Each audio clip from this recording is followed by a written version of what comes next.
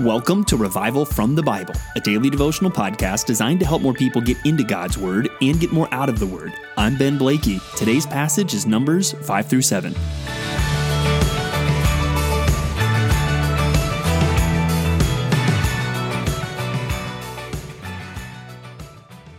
Let's say that there is a big battle that is about to happen.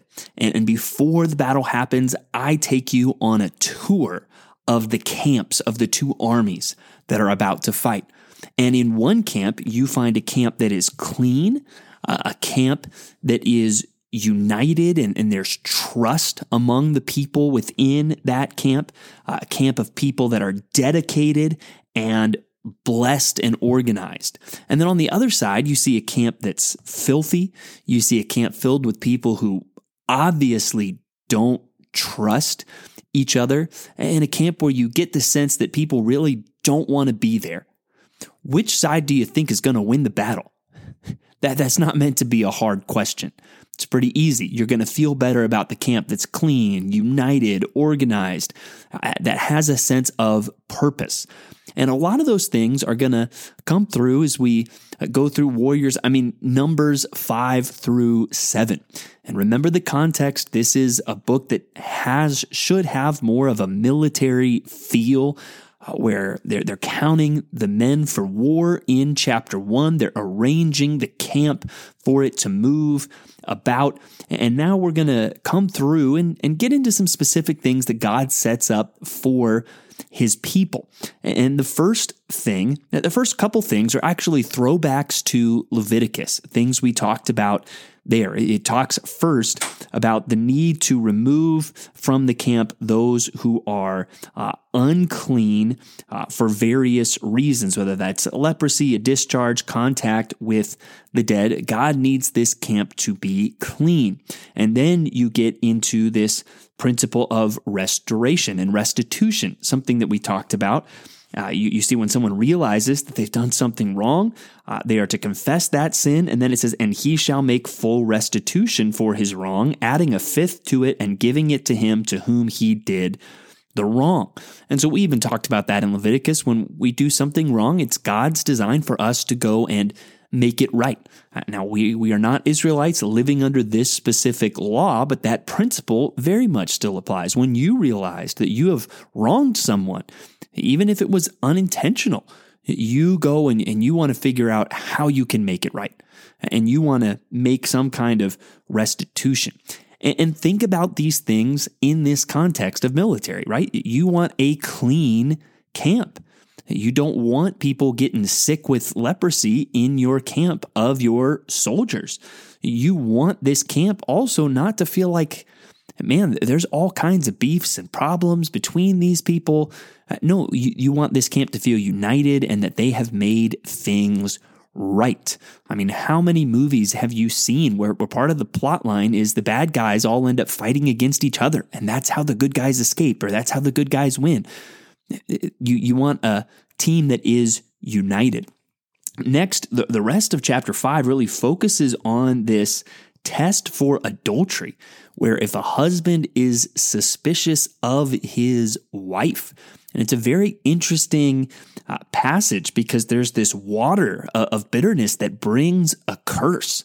And I think there's some debate about whether it was just the stress of this would be so monumental for someone that is guilty that they would somehow, crumble under the pressure, or if it's like, no, this water would actually do what the text is saying. And I usually think when it seems pretty clear the text is saying something, that's what we should go with. So I think the water would actually have somehow, through God's sovereignty, some effect on the woman who drank it, who was guilty of adultery. Now, this passage feels like some others that we read here in the first 5 books of the Bible. It does feel pretty antiquated because if you come to me, husband, if you set up a counseling appointment with me and you're concerned that your wife is committing adultery and breaking your marriage covenant, I am not going to get some bitter water and perform some ceremony to see, if her stomach swells and her thigh falls. We're not going to do that.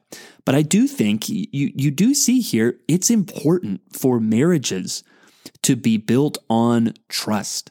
It is a legitimate and real problem if there is mistrust in a marriage relationship, particularly when it would come to something like adultery.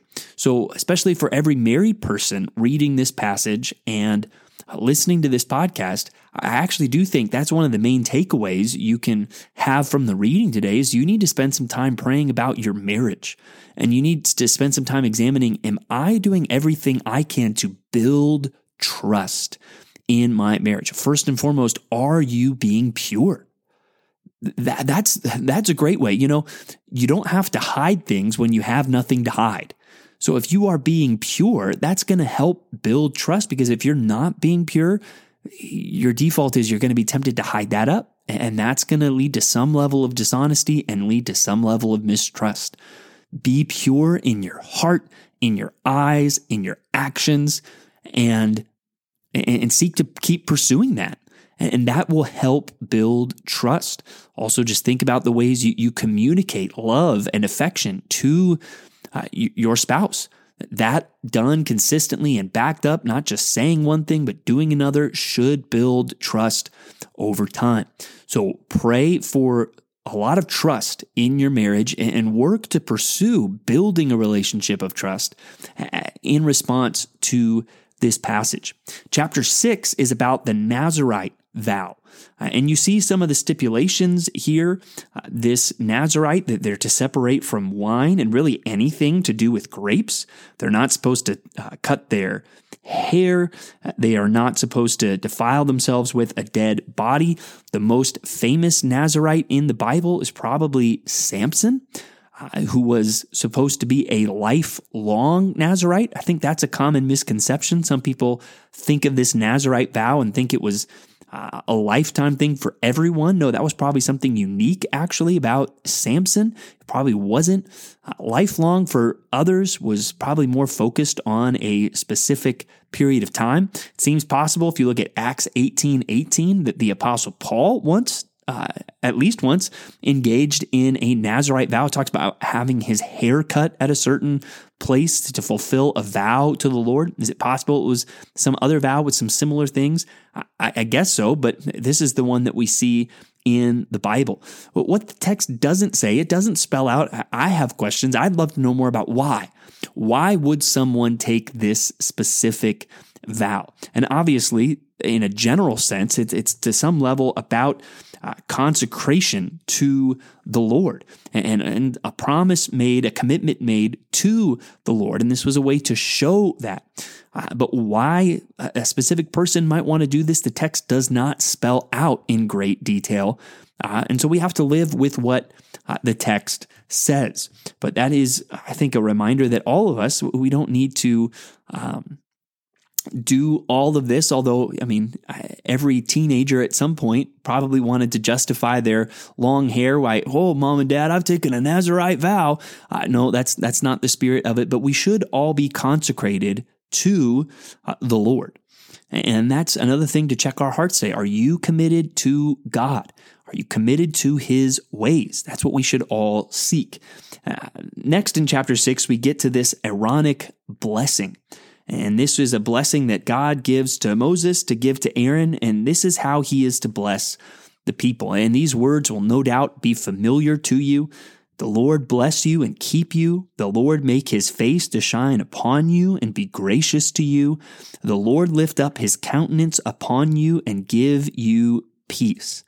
And so while this was specific to Aaron and the people of Israel, you'll still hear this used maybe sometimes at the end of a service, given in some way, shape, or form, a part of a benediction. And I think that's a good and fine thing. This is something we should all want, right? Who among us should not desire to be able to say that the Lord is blessing me and keeping me, the Lord is making his face to shine upon me and being gracious to me, the Lord is lifting up his countenance upon me and giving me peace.